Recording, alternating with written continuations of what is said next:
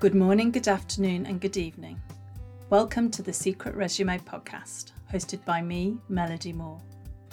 In this podcast, we explore the people, places, and experiences that have shaped my guests, those which have influenced who they are as people and where they are in their work life today. You can listen in as we have a rich exploration of often unexamined and undiscussed, but very important aspects of their lives, or as I like to call it, their secret resume. My guest today is Tola Ayoola. Tola is an experienced HR senior practitioner, a business leader, an executive coach, mentor, and public speaker. She's worked for the UK Civil Service since the early 90s and is currently seconded from the Cabinet Office to the role of Head of Leadership and Capability at the Greater London Authority. So welcome, Tola. Thank you very much, Melody. So great to catch up with you. I've really been looking forward to this. So, me too. I always love talking to you. So I'm really excited to be interviewing you for. I think people are going to love this and love you, of course.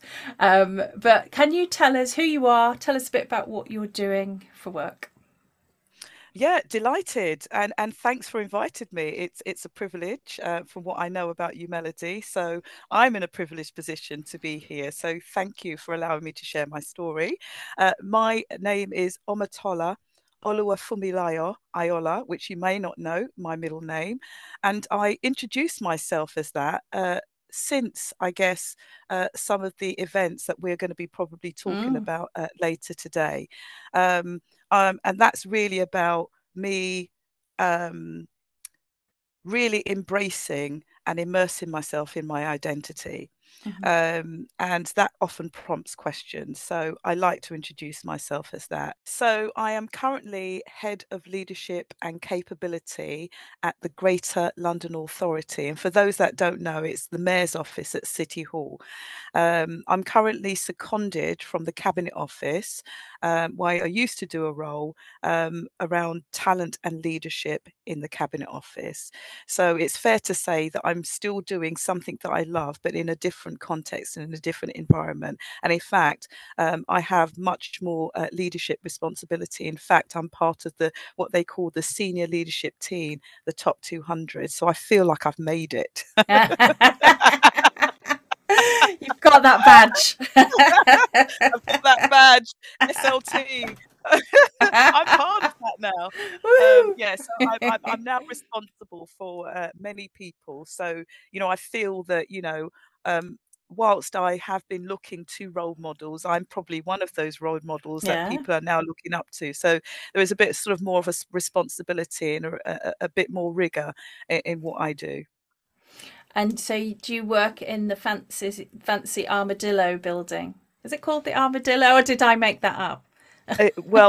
See, there was the Armadillo building at London Bridge. There's a similar design in East London, which is at the Victoria Docks. They moved last year during COVID to a new building, but it's equally mad design as well, and it's overlooking the river just by Canning Town. It's absolutely wonderful. It's just by where you can get the cable car across from North Greenwich right through to the Victoria Docks. It's absolutely beautiful. So yes, I am right there, sitting, sort of opposite room to where Sadiq sits. We often see him milling around, and he'll often say hello to many of the people that he works with. Brilliant. I had no idea that they'd moved offices. They have moved. A lot of people don't know that. No. So it's a really good plug. So for the people who want to go to City Hall, it is in E16, not in London Bridge. Brilliant. Thank you. Good to have that clarity. Brilliant. Right. So I'm going to take you back to we've got some great things to talk about, I think, and we're going to take you right back to when you were a kid, growing up in London. Tell us a bit about where you grew up, some of your experiences. Yeah, so I'd first like to say that, I was born from sort of Nigerian parents, and, this is quite significant for me. Being born to a 22-year-old mother at the time. And in fact, she had my brother, who was born 11 months before me, at 21. So if you can imagine, my mum, married mother at 22 with two young children, growing up on a council estate in New Addington. Now, I had no idea about what things were labelled when we was growing up. All I know is that I didn't think that we were poor, but I knew that there were people that were more privileged than me. Mm-hmm. And why I knew this was, I had a warm bed to sleep in. I had stuff to eat, even though they may have been, not branded. I had clothes to wear, and they were decent, but not the latest fashion. Mm-hmm. And growing up on that council estate, two Nigerian parents, I had a very, a good sense of what my parents expected of us. So culture wise, it was really important, and it was very bashed into our heads, I guess, not literally, but the education is key, because my parents had come from really strict education, and my mum in fact came over and finished her education when she was 16, but had to wait until she was 18 to get a career or get the green light to actually start her midwifery training program at 18. But she had finished all her education at 16, which showed the level of education that was in Nigeria compared to the UK. And it's really interesting hearing that dynamic now, that everybody wants to come to the UK for a better education. Mm-hmm. In fact, there was some, so that, and I didn't recognize that until I was older, that story. But I'll come back to that later. But my mum came for education. My dad was a postman at the time, and he was studying to be an accountant. And so his money as a postman was just to get money in whilst he was doing that. And mum was in midwifery. So I just remember going to school, as I said, with all these wonderful array of children. We had black children, we had white children, we had Indian children, we had all sorts of different types of people going to school. But I remember my mum saying, you are not going to Overbury, which was literally 5 minutes away from us. You have to walk half an hour to go to Fairchild's High School, which was a bit further, because maybe my parents felt that was a better option for us. I don't know at the time. All I know is that we had to pass Overbury, which was quite daunting, because we wore our Fairchild's uniform, and the Overbury people didn't like Fairchild's. So from a very early age, we had to defend ourselves. And there was nothing to do with my identity. It was just to do with a uniform, Yeah. the identity of a uniform, and you were just the enemy. So we found ways, and me and my brother found ways of how to manage that situation. And I think that we just became resilient from that moment on. Every morning to school, we had to deal with that, and coming back, we had to deal with that, right? So, and there was no other way there was no other different way of walking up and down, to and from school.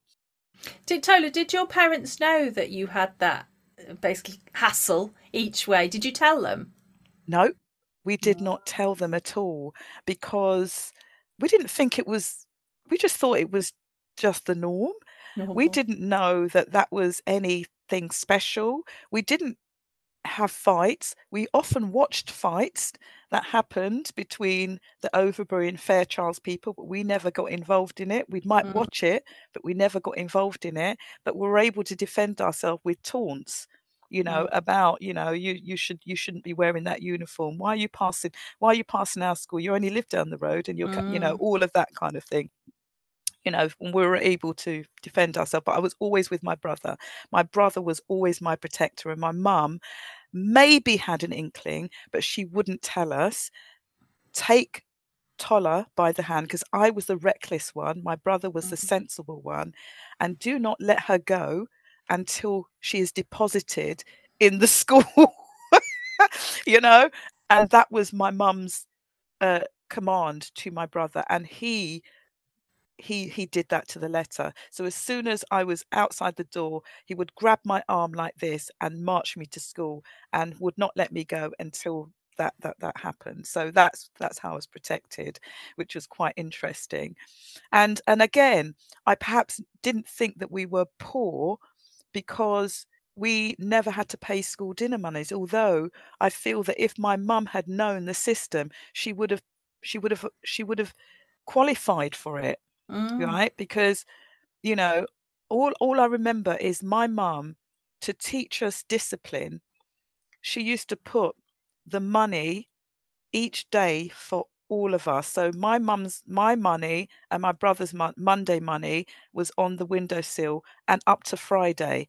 So we Mhm. had to make sure to just take the money for our dinner for those particular days. And that taught us discipline, not to Mm. take more money than I didn't realize all of that, but there was some sensible lessons that my mum taught us as we was growing up. And so, we would take our money and we would, feel quite good because there were other kids that couldn't. They had to have free school meals, and in my head, I thought, gosh, why do they have to have free school meals? But didn't think too much of it. That was just some of the things that they did. Mm. And we were in a school where it didn't bother us so much because, I had Janice Braithwaite, who was a white kid who became my best friend, who was very rich, who I didn't realise, but they were quite privileged because they lived in Homestead Way, which was away from the estates of New Addington. And I often used to go to her house afterwards, and she was very bright. So my mum was quite keen for me to continue to have a relationship with them because they were very into education and all that kind of thing.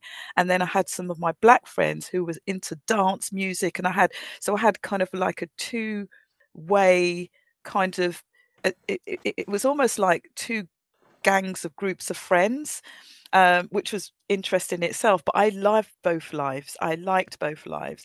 So when we used to come together at dinner, Janice used to bring her sandwiches in because our mum used to make all of this wonderful banana sandwiches with breakaway crunches. I mean, it sounds really silly. Curly whirly, crisp. These were, I can't remember the make of the crisps. Um, it wasn't Walker's because it never used to be Walker's at the time, but it was a famous make, but I cannot remember. But she used to always have those crisps. And then we used to have our dinner money, which, goodness, mum, if she ever watches this podcast, we never used to go to dinner. We used to spend it on, we used to go to the shops Don't let her know. to spend it and spend it on sandwiches, biscuits, all kind of things, because the school dinners, we never really used to like. And then we used to all sit down and club together and eat, right? That's kind of what we did. She used to lay her sandwiches, I used to lay my food. We used to just, in one, white, black, Indian, whatever, we used to sit together and we used to eat. So that was kind of the way in which we started to get together to speak about the differences in what we had, and then we used to notice how Janice used to always have the latest kind of clothing, and where we used Mhm. we used to have to wear the same and make it last, so if there Mm. was a hole in our jumpers, my mum would quickly go and darn it. There wasn't anything new about it. Your shoes had to last for the whole semester. Your blazer, everything, don't grow out of it, so you'd always get the two sizes bigger to make sure that it fit and all that kind of thing. So it was, so those are the things that I noticed, in terms of aesthetically, as young child's minds go. But in terms of, my blackness and people's whiteness, it was only really ever noticeable through teachers, which is really Mm. interesting, through adults. The most discrimination we had was fatism.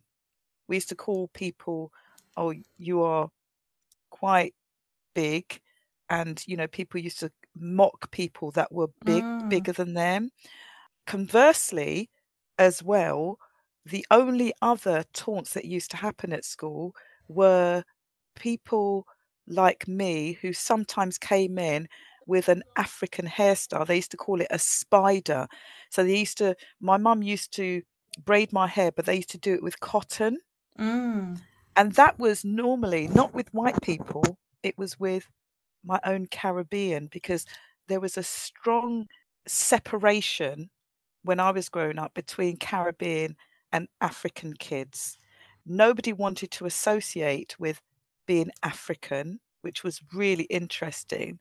And, or the features, everybody would identify with European features. The more European you look, the more beautiful you look, the Mm-hmm. more African centric you were, the less likely you were to have a boyfriend or anything like that, which was very interesting. And that really affected me in more ways than I would want to even appreciate, Mm. and I know that it affected me because of the things that I did later in life, that where I wanted to be more white, where I Mm. wanted to just be accepted. But those significant moments in my life really shaped the way and the journey that I've gone on through school. Now, at school, it was really interesting, our curriculum, because my mum, when I came back, was always very interested in what what are you being taught, why am I not hearing what you're being taught, because she was used to an education in Nigeria where they'd, you know teachers would liaise with the parents, etc., and always keep people updated. And we didn't know, so my mum's expectation was like, why aren't you getting this? Why aren't you getting any homework? And we were like, I don't know. So my mum would be up the school, and I'd be so embarrassed, because I'd be like, why? You're the only mum that's going to the school to ask for these things. Nobody else is bothered, right? And so, it became like that kind of resentful child that, your mum was the only one The that would do this. But embarrassing I could, mum. yeah, yeah. But that, I appreciate all that now. But of course, at the time, I didn't. So Yeah. my mum would be up the school asking for homework, this, that, and the other, and da da da, and how your child is doing. And I remember the teacher saying, Tola is really, really bright, but she's very disruptive, and she's always talkative in class, and that kind of thing. And later on found out, A, I was bored, B, I hated maths, because maths, they didn't teach us, in my view, the application of maths. But when my dad taught maths, it was fantastic, because we taught the application. So he'd be like, if I give you this money and you spent this, how much are you going to have to spend on sweets, right? So that kind of, Important he things.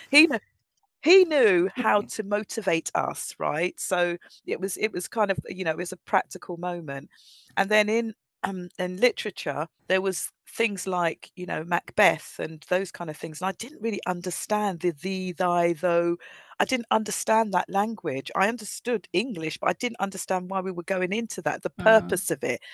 um and so, but when I went to see the play, oh my goodness, I was I was like, I was sold. My mum took us to the play, and I was like, I understand it now, Yeah, right? But at totally. school, they just didn't. They No, just did it's so not. It was different one way. Yeah. when it's written. It's I 100%. I find with Shakespeare, if you listen to it within a few minutes, you don't even notice that it's not in regular English, do you? Whereas reading it, it's much harder. Yeah. I couldn't. And then that made me think about, not then at the time, but afterwards, we learn in different ways. And if the school insists on developing curriculum one way and teaching one way, we're always going to miss out on teaching. The whole point of teaching is to capture the classroom, and that means that you have to deliver things in different ways, right? So bring reading, bring the practicalness, bring a photo, video clips. There's no excuse these days not to learn in different Mm. ways and apply things in different ways, so people can be confident in that they're learning and aren't stupid, because I Mm. began to think that I'm really stupid. I can't get this, but it was only my parents that started to, what do you do? And then used to take us. Oh, what about Chinese? My dad would take us to a Chinese restaurant. And, there was all these things I didn't know that my parents were doing to help facilitate our learning, Mm. because they knew that that was not happening in school, right? I have a couple of questions from things that you've said.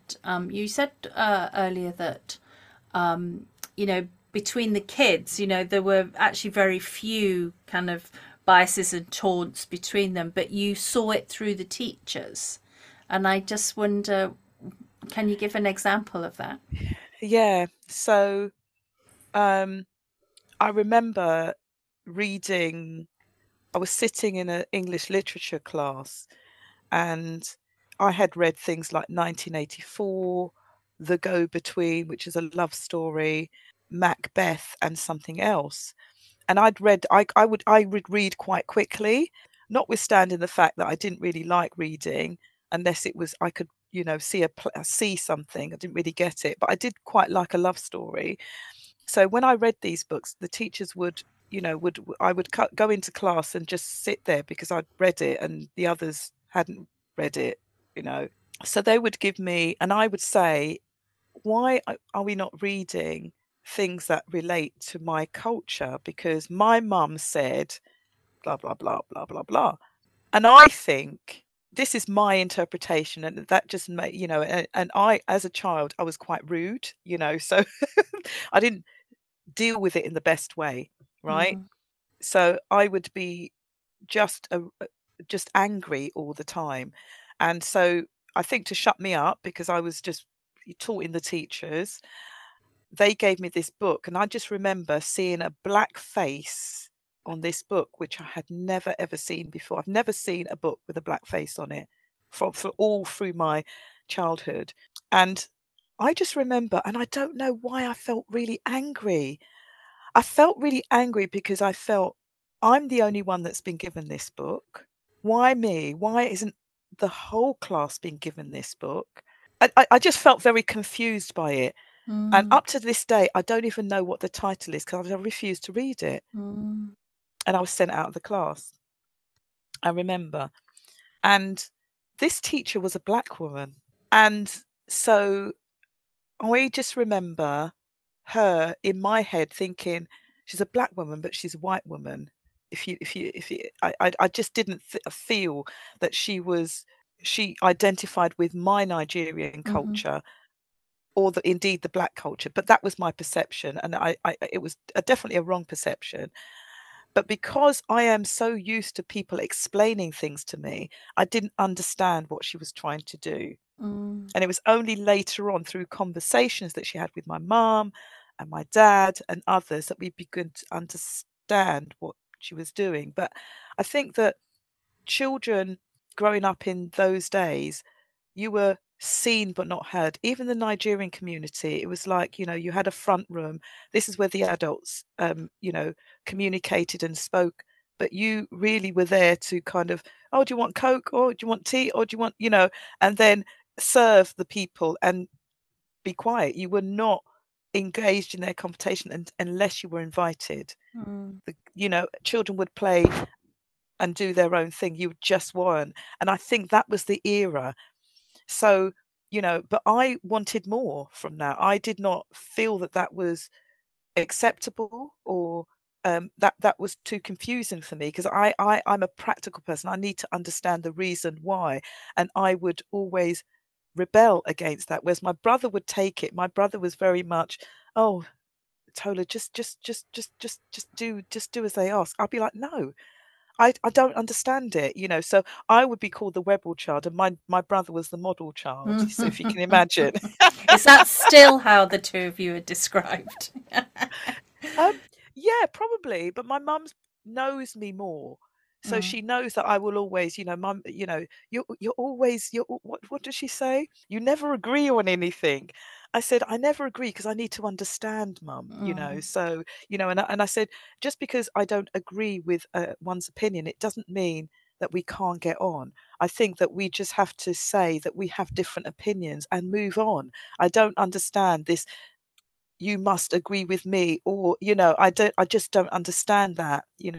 I maybe I was a philosopher in my previous in my previous upbringing, but I've always had that. And when my mum starts to study all the ologies, because my mum studied physiology, sociology, psychology, all of the ologies, because she became a mental health nurse through my education, Mm. and started to study mental health, then began to understand a bit more about learning. And then she did her MBA, and she started to move into that space. Wow. And it was really interesting how her views changed, on this, because culturally it can be actually in conflict with, with some of the sort of learning and teaching and how people learn, you see. So yeah, she was battling with some of that as well. My second question is around, you talked around that difference between Black Caribbean, Black African, and how there was, I don't know if the right word is competition between the two, but a noticeable difference. Do you think that was when you were a kid? Do you experience that today? I No, not so much, but I do think there's remnants of it. I think that there is still some, what they call colorism. Hmm. And colorism is about, the lighter you appear, or the more European you appear, the more people accept you. And this is, Mm. this may be conscious or unconscious, but you'll see it in TV and film. The way they cast individuals, you'll see the way that it's happens in books. Less so now, because there's much more children's books that show people who are of different, cultural characteristics and features.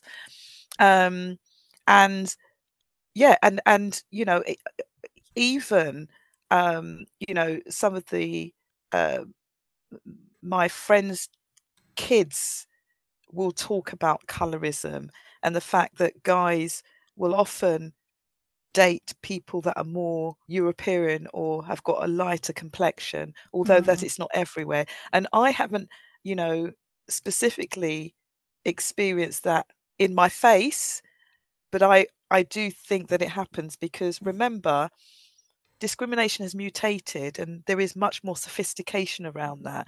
So sometimes you just can't pinpoint it, but that Mm. when you're all going for certain things, and who might get the thing, that it is sometimes like that. So yeah, there is, it's harder to highlight unless you get statistics, and Mm. that's a long thing, isn't it? But Yeah.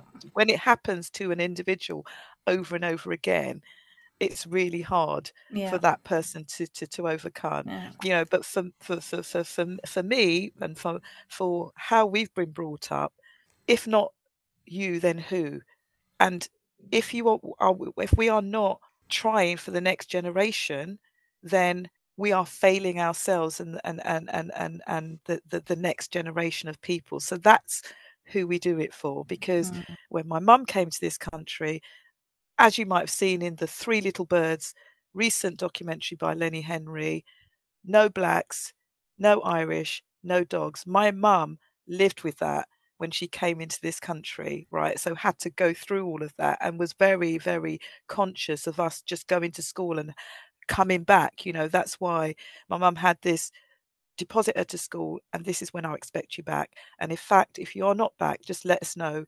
If you're after school club, she was very conscious of all of that, because she knew what was on the streets. Let's move on. Thank you for sharing all of that. I've just loved hearing it. Let's move on to the early 90s, I think it was, when you were working at the Department of Health and Social Security. Yeah, this is really interesting, because I guess my life growing up, was a great life. We used to play around with kids and have our playtime, and mum used to call us in for dinner. But at the same time, a lot of the people around us were were poor and needed to get some help from the government. And I used to help people with their form filling. I remember doing that from a young age because people never used to be able to speak English, blah, blah, blah. So I used to interpret all of that. That was just helpful me. I just used to do that. I didn't think anything of it. So I thought to myself, as I was going through education, that that's kind of what I wanted to do. I wanted to help the more disadvantaged people, the people who were the poorest in society, to help them, whoever they were. So when the purpose of me applying for that was to, I think, fiercely seek justice and truth, because I don't think that, like my mum, who didn't have a clue about access to the systems, didn't access the system, and there were many others that were prevented from accessing the system because they didn't understand it, right? So, and there wasn't interpreters in those days. The community had to go by and help this. So I decided that that's what I wanted to do. So my early work, and I remember the 17th of February 1986, when I started with the Department of Health and Social Security in Bournemouth Road. I always remember it. Was my proudest moment, because I thought, I've made it. I'm going to be able to help all these people who don't have access, and I can sort out the systems, and we'll help with all of that. God, boy, was I wrong. I mean, wrong and right. So I worked. Let me just pause and just tell you about my application process. So even the application process for getting into the Department for Work and Pensions, I at the time had more than 5 O levels and 2 A levels, which is where you had to have your entry point for being what they call was an SCO. So it was it wasn't a junior administrator. I thought it was a senior administrator. At that time, there were no blind recruitment. So my full name, Tola Ayoola, was often displayed on the recruitment forms. And I just remember just not ever getting. I applied for the Department of Social Security at the time, and I applied for many other public sector organisations, including the police. And just remember just getting rejected. When I went for a lower pay band, that's when I got an interview for the Department of Health and Social Security. And I thought, okay, I just need to get a job. So I was interviewed for that role and got it, and got many others, but at a lower pay band that I was expecting, So I just took the first job because the Department for Work and Health and Social Security was where I wanted to work. Now, my early experiences of working the Department for Work and Pensions was, wow, there is a lot of people that really need support. So you had the travelling community, that was kind of one section. You had the single mother community, which was a different section. You had the older community that had not been supported in any way community. And then you had the people who were disabled and couldn't work community. And then you had the working age population, for whatever reason, couldn't work through well-being or mental health crisis, or they were a carer or whatever, right? So there was that group. And I thought, wow, this is a lot.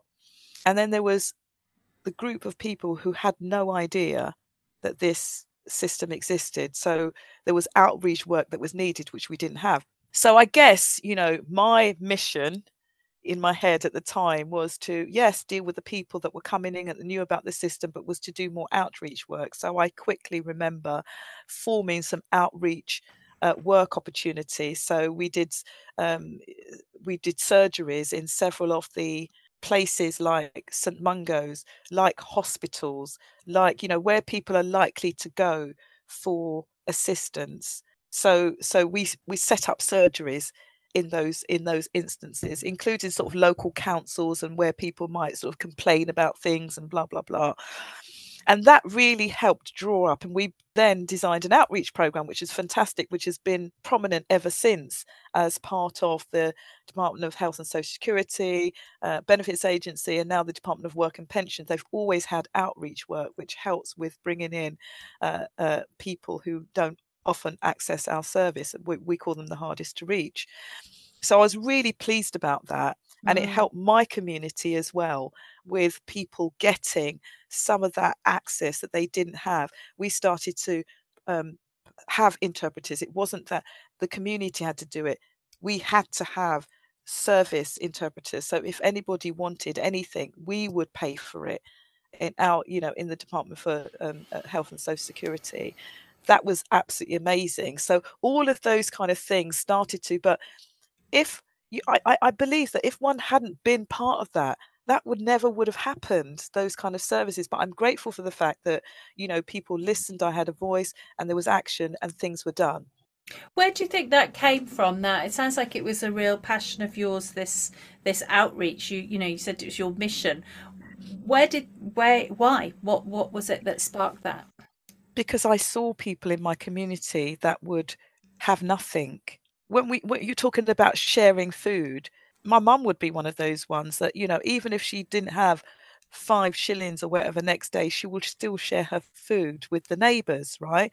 Because she knew how to make food stretch, right? On another occasion, we'd be in somebody else's house eating, but I didn't know if that's because we didn't have any, you know what I mean? So this is the sorts of things that used to happen. I used to think there is something very wrong about, I mean, it's great for the community, but I was sure that there was just something about we're not accessing the things that we should be accessing. And that's what happened. That is exactly what happened. People didn't know. My mum was just first generation, had no clue. You had to fend for yourself in Nigeria. So half of these people who are first generation had no clue that there was this system that you could apply. They thought you just had to work and get your money, or you just had to work with your neighbours, which is what they did in Nigeria and other countries. It's interesting, isn't it? Because your mum really advocated for you in school. It sounds like, she was in there and she was, trying to get the best for you. And then you then went on and were advocating for your community. In Yeah, some ways, you're mirroring what your mum did for you, but for your completely. community. Yeah, absolutely. And I think it's just, I am very much into, if people are given fair opportunities, everybody will be able to thrive. There will not be that burden. You teach people how to grow themselves and they will grow themselves. If you teach people, if you give them the tools, they'll be able to do that for themselves. And that's all people want. They don't want to be a burden. They just want to be able to do and access things for themselves. And the more that we can help people do that, the more confidence that people will get. And I've seen it.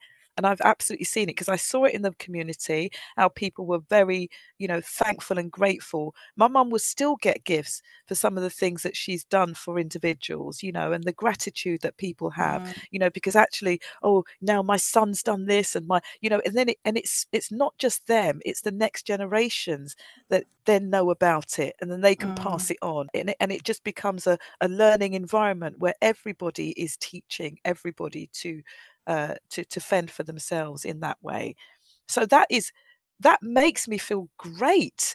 That sense of purpose and that pride that you can just go off and do your thing. And in fact, generations are able to thrive just because of knowledge that's been passed. And if we keep it to ourselves, that's when, privilege becomes to the privileged. Yeah. It's gatekept. That's the wrong word. Yeah. Gate kept. I Yes, don't know how you that's right. Yeah. gate. Gatekeepers. Yes. Yes. Yes. I don't know what tense I was talking in there. Let's let's talk about something a bit different, which is around the role that sports have played in your life, both as a child but right through to now as an adult. Just say a Yeah, bit about I will. the importance. Yeah, I will. I will. Um, just to close off, the Department of Health and Social Security has helped me in many ways. They have helped to think about education because I was able to secure my certificate in training practice, my CIPD, and an MBA. So the Department of, Health and Social Security has supported my education and training. I think that's important to mention. My continual professional development was really, really important to me. During that time, because I was very interested in sport, I joined their sports club. They've got a very extensive sports club. And so my interest in sport, or my continued interest in sport, I guess, stemmed from school, because I was always a 100-meter and 200-meter runner. And I was in the 3As, what they call 3As championships then. I was quite a super runner. At 13, I think I did 12.9 seconds for my 100 meters, and that was pretty good in those days. And so I thought, wow, that's fantastic. And then I got introduced to my fourth year at the time basketball teacher, who taught us how to play basketball. And that was my interest in basketball. I've always played netball, which was, fantastic. And then basketball, so I thought, this is fantastic. So when I left school, I thought to myself, well, I really need to keep this up, because we were at school, we beat everybody at netball. We were just superb. We had a great team. I was always chosen a captain. Don't know why. Maybe I was a bit bossy, but my ability to bring out the potential in people, I think people saw, but I didn't see it as that. I just felt it's not bossy, it's showing leadership. Yeah. I really have this thing about the word bossy and women. Yeah. Women are called bossy. They're not. It's leadership. It's very, very, very true. And now I see it as leadership, and that's what people saw in me, and that's why I was chosen. But I didn't recognize it as that, because I'm always vocal. I'm like, I knew all the positions. I knew where people needed to be praised, and I knew some of the things that needed to be worked on, and I was not afraid to say them, including my own, right? And so all through, because athletics was a very individual sport. It was just about me, all about me, nothing about anybody else, right? So when I went into team sport, it really taught me about the team dynamics and how to work with a team. So being chosen for captain, helped, and I guess built on my leadership capabilities, both in netball and in basketball. After school, after I'd kind of finished school, I decided, for my fourth year teacher introducing me to basketball, I thought, this is amazing. I absolutely love basketball. I loved the freedom that it gave. As netball, you have your set positions, and the fact that I can be shooter, I can be defense, I can jump, I can twist people up, I can have a bit of attitude, and that was my sport. And I thought, this is brilliant. So I decided to find a club outside, and I just remember trawling through the Yellow Pages at the time. You remember Yellow Pages, Melody? Yeah, I can't even think there would be women's basketball clubs in the Yellow Pages. I know. And then there wasn't. There was sports clubs. So I just thought, let me look at sports clubs in London. So I did. And I just remember thinking, okay, Brixton Basketball. So I called them up and I said, do you have any basketball teams? And they said, oh, yeah, we have something called Brixton Basketball Club, Brixton Top Cats. And and I said, oh, how do I get involved? And they gave me the details and told me when to come down.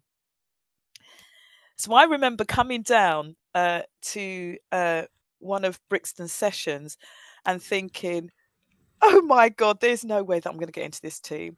They are professional. When you're just like, because I've literally just come out of school, just learned it for 1 year, just the fundamentals and the basics, but nothing compared to what I saw. And I thought, right. But I thought, oh my God. So I remember thinking, so that first time I just went home, despondent, didn't speak to anybody. I was just like, oh my God, I can't believe it. But something told me I've got to go back next week. And I've got to say what I can give, right? I've got to say, because I was very confident in my running. I was very confident in my netball speed and my ball handling. And I began to think about what I can contribute, but what I needed, right? So I formulated a plan to speak to this Jimmy, who was the head coach. So I went back the following week and I said, Jimmy, I'd love to be able to be part of this club. I said, this is what I have. I said, I can beat all of your girls for running, speed, guaranteed. I said, I've got good ball handling skills, but I really need to be taught how to play the basketball, how to, I said, but I'm willing to learn. I know that you do it 3 times a week and stuff like that. He goes, okay, show us what you got. Right. So I had to come. So I just remember fundamentally, the first thing we had to do was what we call shuttle runs. So the shuttle runs had to be done in 30 seconds. Right. So that means, so you've got the whole of the court and there's 3 transverse lines. So you have to go to the first transverse line back, second transverse line back, third transverse back. And that's what we did. And we had to do that in 30 seconds. I did it well within and I beat everybody. And I was standing waiting for the rest of them because I thought, yeah, that's what I said that I can do. So I'm fantastic. So he was just like, he was looking at me thinking, and he said, "What, are you a runner?" I said, "Yeah, I'm a 100-meter runner, 100-meter sprinter." Blah blah blah. He goes, "Okay." So and then we had to do some ball skills. I was fine with those. And then came the shooting. Oh my God, I was atrocious because at the time I played centre for netball. I didn't play goal attack. Oh, and of course in netball there's only 2 positions, aren't there, that can shoot? Exactly. Yeah. So I just remember, bouncing this ball hardly. I kept losing the ball, bouncing it, and then I kept looking down. He's like, "Look up." I was like, "I don't even know what am I doing." Anyway, I was bad at it. The ball just went, blang. Like if you can imagine the noise of a backboard, it went bang, right, and back at me, nowhere near the post. and all the players were looking and thinking, she's good at everything else, but she's bloody terrible at this. Anyway, so after that first session, Jimmy said to me, fantastic at running, got some things to do with your ball handling because he talked about that, and you just need to practice on your shooting. Are you willing to come 3 times a week and blah blah blah? Are you willing to turn up on time? Are you willing to, this is the cost of the thing, and we'll see how you get on. I was just like elated. I was just like, yeah, to even be accepted, that gave me the confidence, I think, to just ask for what you want, because people can either say yes or no. That for me I was just amazed to be. And this Brixton Top Cats was like a super duper team. And I was been chosen, and I didn't think that I was even ready to do it. But by virtue of admitting what strengths I had and maybe where I felt he could help and the club could help me, that was it. And I went for it, and the rest is history. I got into the national squad, I got into the, I played with the England netball girls. I mean, things just moved leaps and bounds for me. And it's funny what confidence does for you, and actually how others see you, because when they see you, oh my God, she was part of Brixton basketball and she's a 100-meter runner. Can we have her on our highest accolade? And I was able to play for Super League, which is now what it was called Super Cup, is now called Super League Netball, playing with the England girls that they do on Sky Sports. I did all of that at Brunel University with netball as well as doing basketball, so I kind of did both and straddled both. Played for county, did all those kind of things. So, and I've travelled the world as a result of it. I've travelled. We played against the Jamaican national squad, and there was this lady called Cricket. We used to call her Cricket because she was a goal shooter, and her legs used to start from outside the circle and end up inside the circle because that's how long her legs were. she was absolutely amazing. But it's helped me to develop my love for travel and sport together, which I continue to do now. And the latest trip that I've done was South Africa, where they had the World Championships, and I was part of the delegation. And that means that we sit there to help develop international netball and sport, and I'm now one of the delegations or delegates making judgment and voting on specific things to enhance the sport, which is absolutely fantastic. I've never done that before, but it's just how you contribute in a different way as you get older. I can't no longer be that player.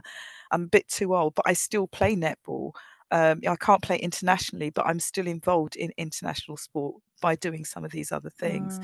So my drive and my focus and the way in which I learn, sport has really helped me, how to be a leader, how to work in teams. The analogy that I use has always been, it's kind of shrouded in practical terms for me. The team of 7 in a basketball squad is not just the team of 7 you see, it's the people on the bench, it's the coaches, it's the physios, it's the people that do the technical stuff, it's the people that get the people in to the operation in the first instance. When I worked for London 2012, which was part of my journey, I was leading on the wheelchair tennis for the Paralympic sports. And I was in charge of the water polo arena, and I got to understand behind the scenes, right? So what is it like, as an events person to manage the whole scene? Because I had to I was responsible for making sure, first of all, that the building was built right. So I had to work with the architects because our water polo arena wasn't even built when I got there. And then thinking about the access routes for the athletes and the sports people and then the others, and then working out the amount of people that are required, working out the training, working out all the different functions that we are going to have to work with, sports, press, all of those. It began to make me think about the operation end to end. So it was a very different appreciation of who needs to be thanked behind my single person who's the athlete. There was much more to it. So I always say to people, try to really get to grips with the whole of your industry, because it's very interesting if you're interested in that. To try and expand one's knowledge, and that for me has expanding my sporting knowledge apart from sort of my own leadership and Fabulous. Right, I'm going to jump you to when we first met, which is when you were at the Cabinet Office leading the Meta scheme. Tell us about the Meta scheme. Yeah, Melody, and what a great experience it was, Melody. I mean, I remember working at the Cabinet Office in 2016 after being what they called co-sopped from civil service resourcing. And that just meant, kind of just moving people from one area of the business to another. And working with the talent team and looking at how we can identify talent with the amount of people that we had was quite a feature. One of the great things about working at the time is the Cabinet Office were very much, and the government of the day were very much into how we identify and accelerate people's development in the right way. And they already had a program for senior leaders, which was called the Senior Leaders Scheme, and they had just developed a similar program for people to enter the senior civil service, which was called the Future Leaders Scheme. And then there was all these other positive action schemes that were sort of dotting around the place. What we felt that did was have a system where people were self-selecting themselves onto these things. So rather than have kind of one entry point for people that wanted to get into senior civil service or people that wanted to go through the senior civil service, we had different avenues, which in certain instances is not a bad thing. But we felt that the positive action schemes was trying to do the same things. So the Minority Ethnic Talent Association, which was originally set up before I came in, was a standalone positive action scheme, and it had its own remit, which was to accelerate the development of talented ethnic minorities into the senior civil service. When you looked at FLS, it was the same thing. So we thought, in my view, when I came onto this, let's merge this. Let's have one selection and assessment system for everyone, recognizing that there are specific barriers that perhaps are faced by ethnic minorities, but we would work on that through the program, because not only do ethnic minorities need to understand how to navigate themselves around this, those in positions of power will need to understand this too. So how can we share this information, right? So the idea of having that merged, both schemes, FLS and Meta merged, would bring together the two schemes. So the Meta program was born out of many years of that development. But again, my thing was always about how can we integrate, share and learn? How can we all be responsible for the development of everyone? So I remember I just was so excited about this program, because all I was hearing was, oh, if you're a black person, you never go on. Oh, if you don't, I mean, all of this negative stuff. And it was just doing me head in.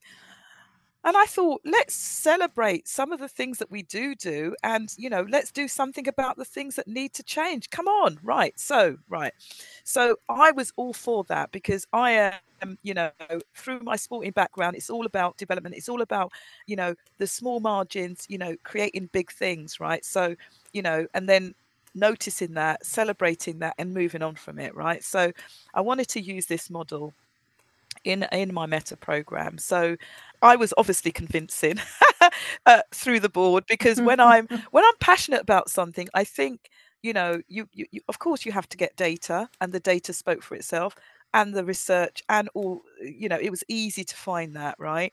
And then the fact that this was aligned to what government, and the Cabinet Office wasn't, it was just a no-brainer. So I just pulled together something which was a triumph. So the FLS was already a triumph, the SLS was already a triumph. So I thought to myself, let's merge it. So what we did was encourage, there was so much work that needed to be done from across the business areas. So the people that were in charge of, the programs, which was, the future leaders and the senior leadership program, and the people that were recording and monitoring, and the leaders that were inside the businesses across all the businesses, needed to understand where we were all going. And I'm telling you, there was such a collective activity of this being a success. Of course, you have the people that don't want this to succeed, and there were all of those things. We're not denying that. There'll always be that. But the majority of people, were into the fairness, truth and justice theme. So the first program, which started in 2017, we got 41 participants. So 41 participants were from an ethnic and minority background, right? So these people were given the opportunity to get through the FLS program. Not everybody wanted to accept the Meta program. There was more people. There was about 14 people that said, I'd rather just do the other thing. I don't want to be. And there was something in that too. But 41 people on the first, 61 on the second and 61 on the third. And it's still continuing now, although I know that they're looking at how to create that in a different space. But it's been absolutely successful. And the single most thing that people say that they got from the Meta program was, whilst they were going through the main future leaders or senior leaders or high potential leadership program, because Meta was integrated into all of those specific areas of the program. What they liked about Meta is that it created a safe space for them to be able to discuss and talk about their experiences of being a leader in that organization, being a Black leader, being an Asian leader, being whatever it is that they wanted to discuss, and how they felt things were progressing or not progressing, and what sort of intervention was required. And being in that safe space allowed people to freely talk. I've never heard that some of these senior leaders were facing, and they felt that they couldn't talk to their junior members of staff because they were supporting them in the same things that they were experiencing and needed to be strong for them. So it's really important, and I'll say this to anybody that's working across the diversity and arena, that it's really important that we check in with all our leaders that have special characteristics, I would suggest, and those from an ethnic minority, those who have a disability, those who are carers, whatever it is that sparks in your organisation really needs to be considered. Because what we learned from having those groups of people is that there was still some worrying, kind of discrimination that happens, especially for senior leaders. And that is junior staff to senior leader. And there were, and all of that had to be stamped out. But we would never have got that information had we not had some of these carefully considered, safe spaces where we could have such conversations. And also what the Meta program did was to share that information, not necessarily by them, but by the program, because I didn't want people to re-traumatize themselves in any way or feel that they were obliged to. Many of the themes were brought through and activity and action was brought about. So one example was we had Bina Kandola come in and talk to all our senior people about the effects of positive action on organizations. And it was some latest research that Nick Hammerling, who was working for Bina Kandola at the time, shared with the team, which made an immense difference to how we operate and how people behave once positive action programs are delivered. Now, the work that we did with you and Corn Ferry Hay was bring so much rigor to the conversation.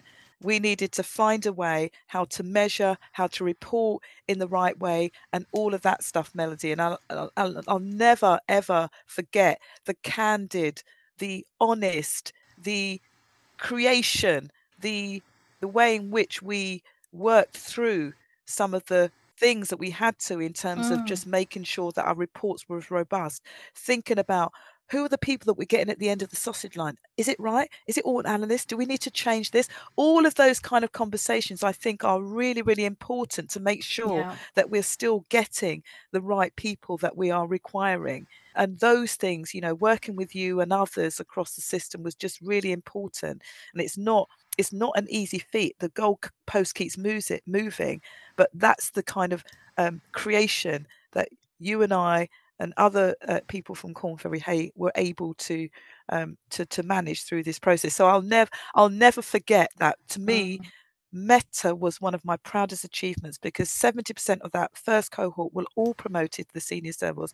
Many of them I still have contact with. They are CEOs. They've got their own companies. They're doing great things because confidence is such a underused word, but you feel it and you do it and you see others in it, and then it just multiplies. Like I talked about my community, the confidence in how to access things, that the next generation of knowledge that know things, creates so much more, and that's why we continue to do the things that we do. And even yourself, Melody, I see you in your role now doing your own thing. I mean, that pleases me. I will be telling that to others. This is what I mean. Or we have no idea how one story can impact another. Just share it if you can. That's what I say. Let's move you on then. I have similar feelings about Meta actually, and the FLS and my involvement in those talent schemes. I think the civil service in many ways is light years ahead of many other organisations in terms of talent, and the bringing together of those positive action schemes into the main scheme. I've not really seen that anywhere else done in that way, and so successfully. So similarly, I feel really strongly, and even if it just meant that I'd met you, I feel I've learned so much from you, from those conversations that we had, very honest and open conversations. Just for me is incredibly powerful, and it's something I was saying this to my sister last night. I feel really lucky that I know so many people through doing this, DEI work who are different to me, and I can go and ask them stupid questions. Exactly. And it's okay to ask those stupid questions because they'll just tell me what they think, and it feels a real privilege to have those connections. And like I say, I have a lot of stupid questions, but I feel I've got some great people around me who let me ask them and are kind to me and answer them. And I call them curious, because I absolutely love people who are curious, because I am the same, and the question that you have is because one is curious about learning the answer and what your opinion is, and they're interested in you. What do you have to say about that? Isn't that a good thing? I think it's great. I feel privileged when people ask me that. I think, oh my goodness, they want to know my knowledge. That gives me such great confidence. So, thank you for all of that. And just to think about this curiosity. Curiosity is great. Yeah. Well, speaking of curiosity, one of my, one of the things I asked you to talk about is around your experiences of being a black female leader, because that's obviously very different to my experience. And you've told me stories in the past that have always stuck with me about your experiences. And we've also talked about how, traumatizing it could be to keep retelling stories, and it's exhausting. But I just wondered if you had any stories you wanted to share that you think the listeners to the podcast would find interesting. Goodness, it's really an interesting question, because I guess it kind of sort of it depends what one defines as leader. And I think, as I said before, in my stories of leadership through sport, through my work with the community, I think I felt very confident because I felt that I knew what I was doing. I was at top of my game. And I guess you could measure some of that because people came to me. That was it. In my sport, it was measured by your ability to do it, because if you're doing stuff in 12.3 seconds, if you're shooting 18 points a game, nobody can tell you that that's not what you've done. Nobody can judge on that. It is a fact. Where I think I get problems with my or judgment questioned as a leader, or even if I'm in fact a leader, which is another story, is I guess when it came to my consciousness was when I was working in the Department for Work and Pensions, and I was leading a team of 25 people. And my immediate boss was a black man. His name was Mr. Blackman. He's in Barbados at the moment, but it's Mr. Blackman. You're a black man. And so when we used to go to meetings, people used to address us, and I didn't feel anything of it because both of us were black. So I didn't see anything happening. And we were working in Peckham, and, that area was kind of, quite a number of people from ethnic minorities were around that. So people kind of expect it. When I was working in Streatham and Fulham, it was a very different story, because I then was the leader of a group, and I had to front some of these meetings, and I would often go with my junior member staff who had to be a male white person. And it was really interesting going to these meetings, because they would assume that that white person was the leader and would start rattling off about stuff. And the person used just have to say, well, Tola is my boss, so you might want to address, that. And, the person being very uncomfortable and very embarrassed and going very red at their assumptions. But that was never just a one-off incident. It used to happen quite frequently. Now, some people would shrink and get angry and stuff like that, but actually it gave me this kind of weird, I don't know what they call it, weird sense of power, the sense of silent power. I don't know what it was, but I used to just, in my head, I used to think, this is not my problem. This is your problem, and I hope that you're learning from this. I really do hope that you're learning from this, because I will say nothing, because I know that you're embarrassed anyway because of the redness in your face. So I will not continue with that. But whilst you're having a conversation with me, you are going to know that I know what I'm doing. You know, you have made an assumption. You quickly need to think about that, and let's get on with the meeting. And that's in my head. That's why. So, but I used to speak about that in my own groups, right? Not necessarily to the, because people used to experience things like that, and we used to talk about how we deal with those kind of things, because some people would be angry and, would confront them and things like that, and then it wouldn't be a great meeting. My mum has come across that quite often, and I've seen her get frustrated at home, even though she hasn't confronted, or she would.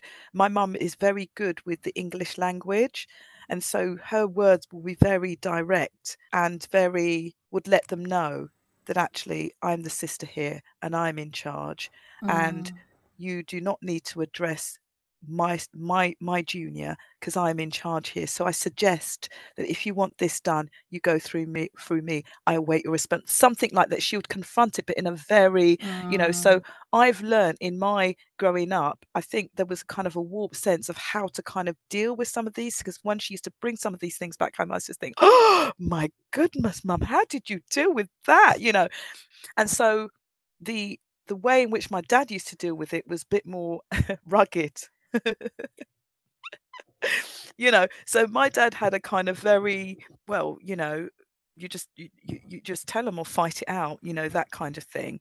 So my mum had the kind of discursive. My dad would be like, no, no, no, punch their lights out, or whatever it was, but he didn't, but it was more forceful, he would, so I think that dealing with, I was always very conscious when going into a meeting, being the leader, and I would always feel that I had to acknowledge my place. And I don't know whether that's because of what I was thinking and feeling beforehand, because they need to know I'm the leader, so I'd grab it, you know what I mean? Whereas, yeah, so that kind of maybe shaped my behavior and made me feel I need to um, show myself as a leader. I need to be that leader, and I want, so I think I'd overcompensate for that. And people would say things like, I'd be in the, I remember one day I had to deliver something. I was a trainer for the southeastern London. I used to deliver equal opportunities training and employment law. And what I would do is I would finish the training course, and people were always very pleased with this. And then somebody would go, after the evaluation, oh, she was very eloquent. And yeah, the types of feedback that I'd get was, for some people would be, very happy with it. But I thought, what were you expecting, that I was going to speak in a way? It was very interesting to hear some of the feedback I got compared to my white counterparts. Let's put it that way. And then I began to feel, it's people that made me feel different.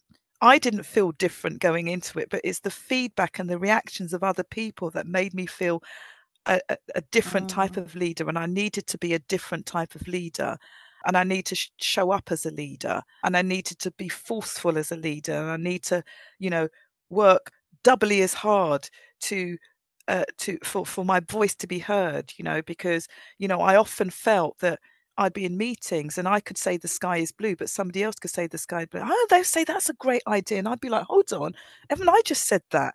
Right?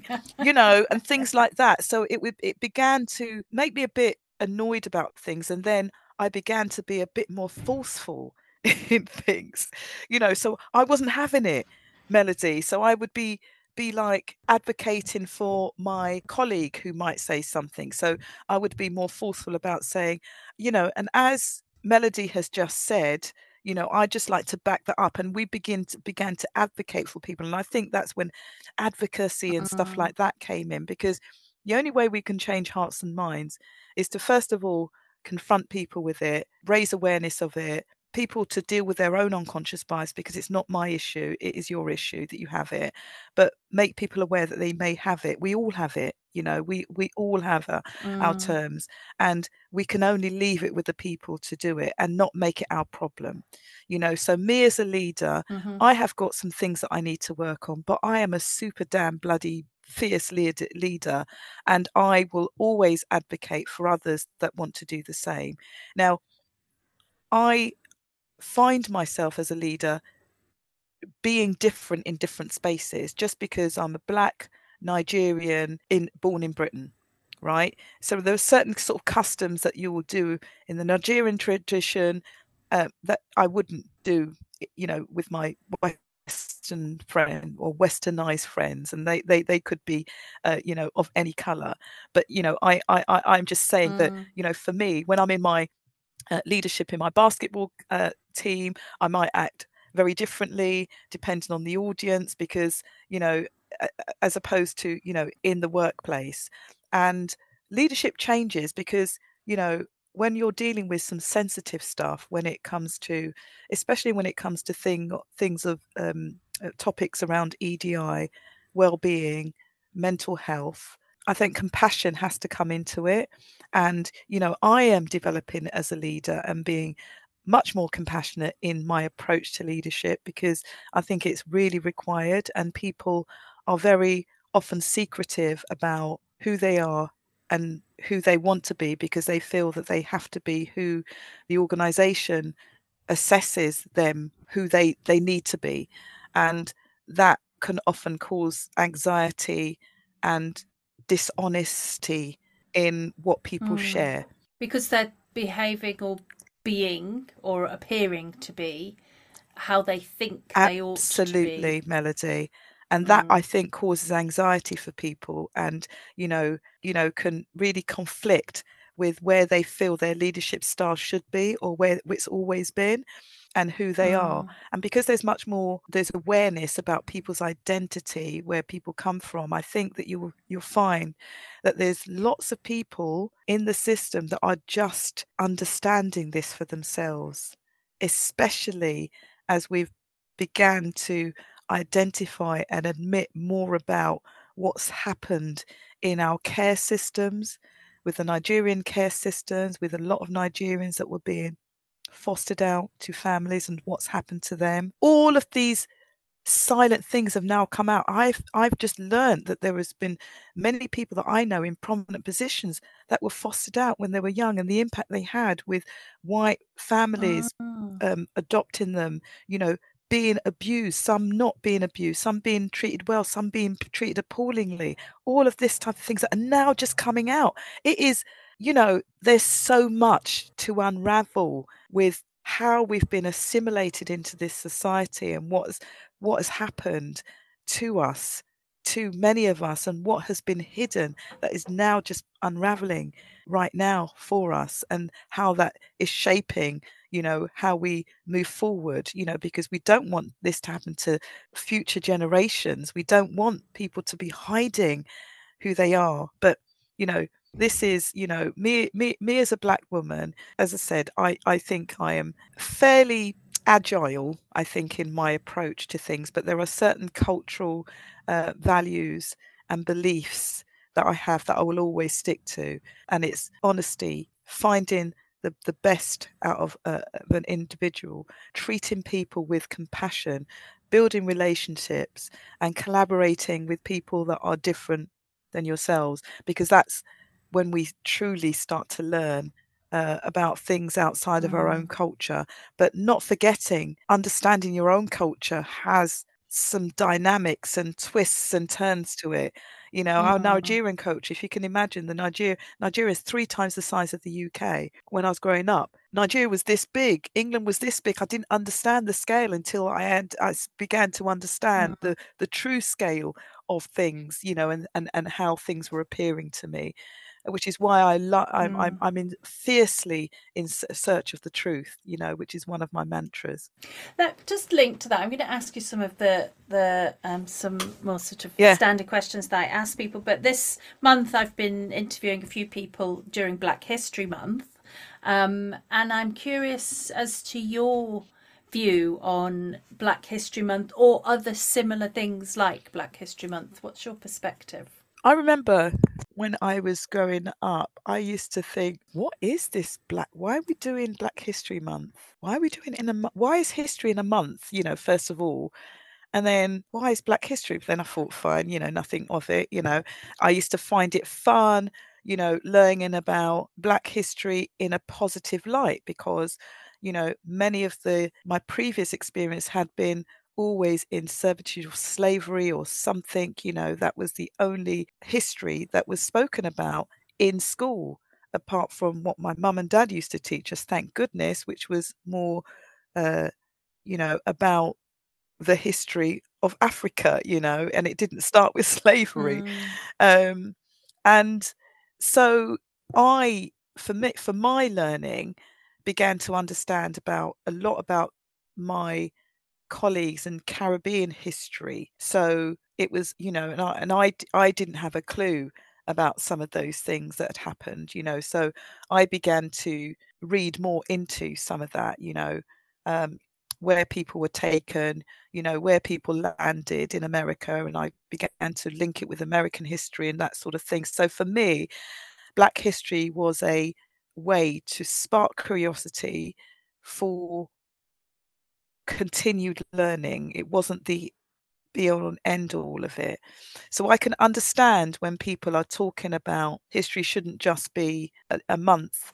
I can understand, people's frustration that it should be part of the curriculum. History is history. And I think it is about time that history needs to be subsumed into the curriculum, because if it's not taught in the eyes of young inquisitive minds, then we've lost it. It just becomes this thing, So I think it's great to spark something, but I also think it needs to be part of the curriculum, because to raise awareness, we need to have awareness of it to spark it like it did for me. But and away from just the slavery issue, it needs to spark something else which builds on something that has already happened in our early curriculum life. So whilst I applaud it, and there are lots of things that people are learning in our organisation, I think we're just putting a plaster over a festering wound, and we really need to start to mend that wound, which is the missing history, our missing history. We've all had history, and there has been Black people, Asian people on this earth, BC wise. So come on, let's include all our histories as part of a history curriculum for all.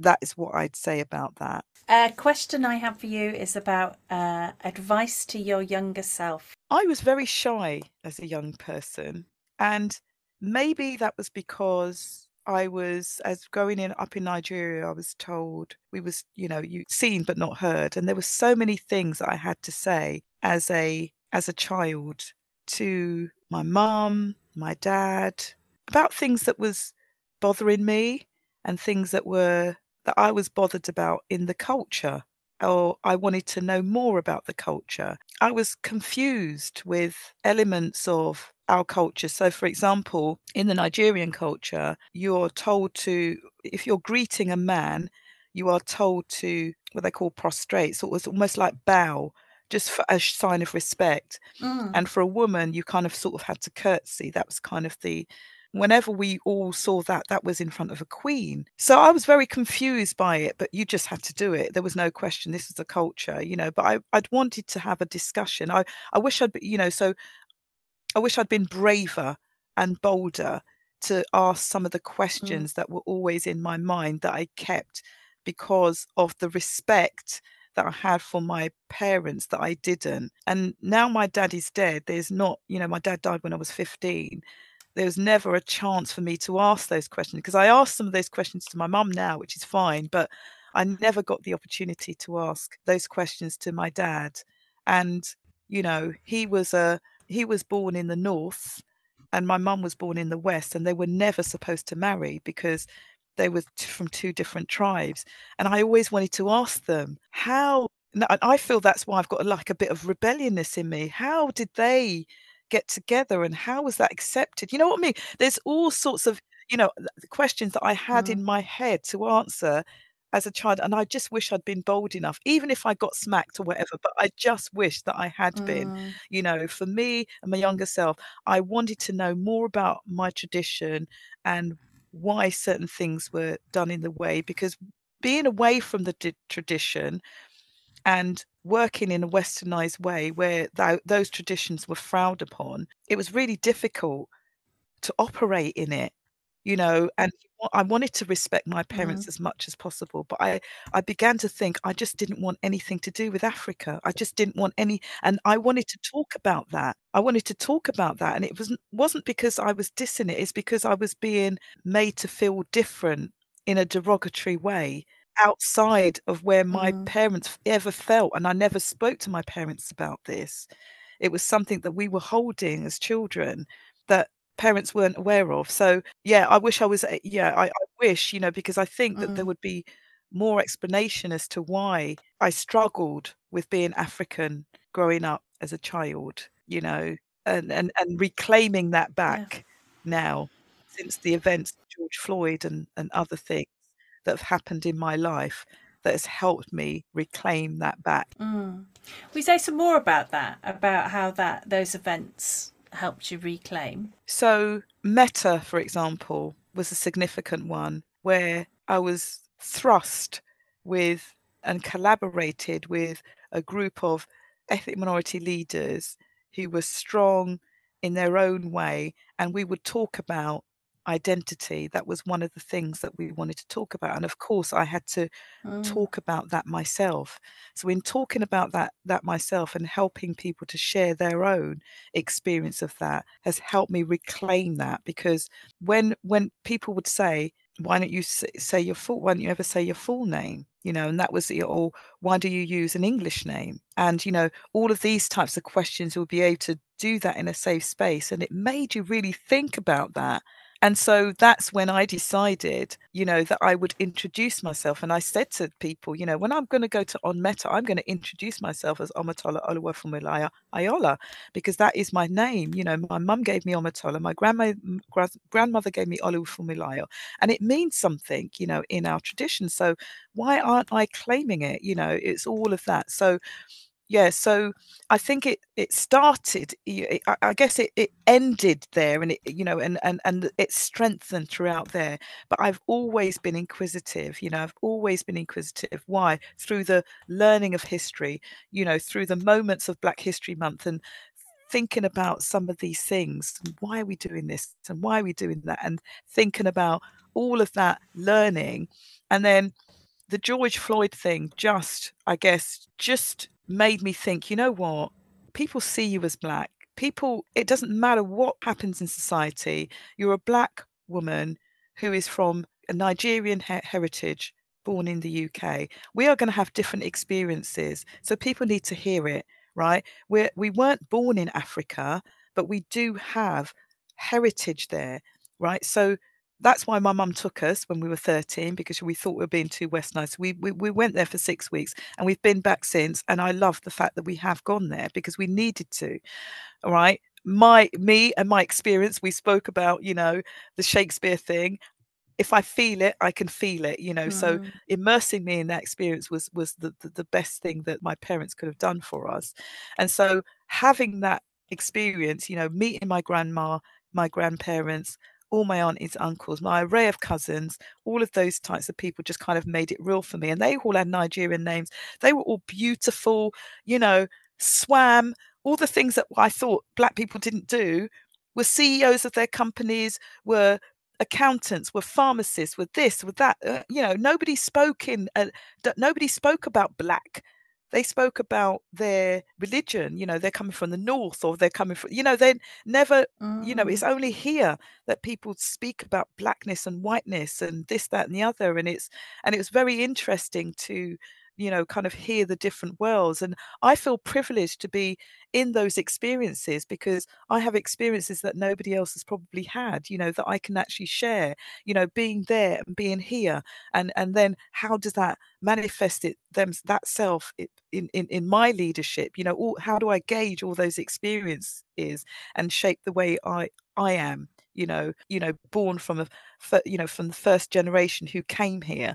That's my experience. So we're still dealing with this stuff. We're still learning. We don't say we've got there yet, but this is something that keeps evolving, and we'll keep talking about it. But I will say significant moments like Meta, George Floyd, that made me think, you know what, that is a tragedy, and in death we do not want to be mourning what we could have done. In life, we want to be saying what can be done and help bring people with us. And that is my mission, because when I'm 6 feet under, yeah, great, I'd love people to mourn, but whilst I have life and breath in my body, that is when I have a voice. And unless I lose it, I will use it. I have the privilege to have sight, hearing, voice, movement, all of those things that people take for granted. So I will use that to the best of my ability. And my experiences are my experiences. It may not be somebody else's. And that's the clear message. I want anybody that comes after me to be better. My parents have always said that. I want you to be better than I, and that's what happens. You want people to evolve and change things for the better. Tola, it's just so beautiful. I'm actually really moved by what you just said. I think that's beautiful, what you just expressed. You're welcome. So thank you. I have two final questions for you. One is a book that you would recommend to podcast listeners that's been influential on you. There were two books I think that I'm reading. I'm not very successfully, but I'm reading because of the leadership journey that I'm on, right? And it's all around coactive leadership. It's by Karen and Henry Kimsey House, and it's coactive leadership, and it's 5 ways to lead.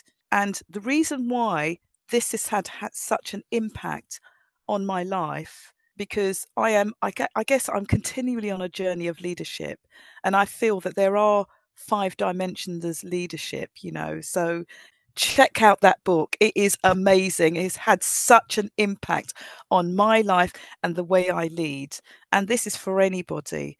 And it's coactive is all about how you co-lead, from all those different dimensions. All right, so that was a really, really impactful book for me. The other small book that I've come across, and it's a book by June Sarpong, and it's called The Power of Privilege, and is an amazing, and it's a short book, and it has some really good snippets in it. The last one I'm going to talk about is something called game storming. It is really, game storming is by Dave Gray, Sunny Brown, and James Makunufo, right? And it's a playbook for innovators, rule breakers, and change makers. I absolutely love the title. Sounds good. Yeah. And it will energize your brain and mobilize your creativity. And I think that some of the things that you're saying, it just gives some some ideas around how to brainstorm things, how to deal with issues, and how to come to solutions in a creative way. And it's absolutely an amazing book. So I flicked through that. Sounds good. Yeah. So those are the interesting ones currently right now. Fab. Right. Last question is, what title would you give your story? Multiticity. Ooh, that's a great word. Is that a word? Really? I don't know. It should be, even if it isn't.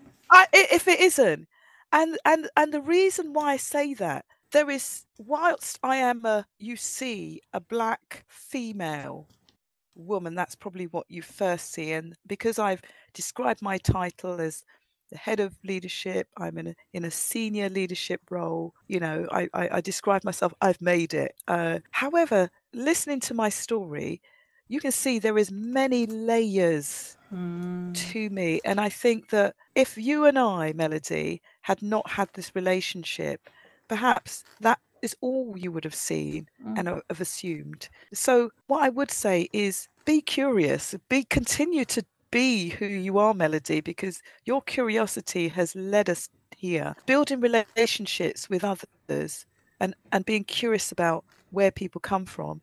and asking them some questions and not being afraid, being bold and brave, like I should have been, of the questions that I wanted to ask my family and my dad, especially when he was alive, are the things that give us this multiticity. I can't even say the word, but and I think it's fabulous. And if I had an image, it would be just loads of different colours, rainbow colours, just splodged into, there's no order. It's just creation. There is just something beautiful and magical about life and about people's experiences that if they dare to share, they would be surprised about how much people will learn from it and gauge from it. And we are making history by telling a story on the 27th of October 2023 at this time. This is history. History is always a moment in time, something, and if we don't share it, it is missing or it's deemed not historical. So share it. Love it. Absolutely.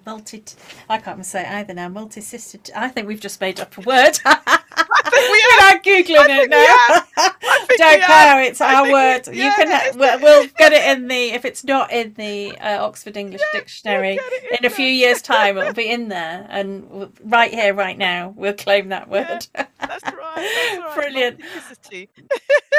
Brilliant. Thank you, Tola. It's been an absolute joy and a pleasure to talk to you. I, yet again, have learnt so much, and I hope you've enjoyed telling your story. I have enjoyed it, Melody, and thank you for inviting me. It has been a pleasure. You're welcome. And I hope that, somebody gains something from listening to this. I'm sure lots of people will. Thank you very much. This podcast is brought to you by Liberare Consulting, with editing provided by Hawkins Social. If you enjoyed today's episode, why not click on the subscribe button so you are the first to hear about new episodes. We look forward to welcoming you back soon.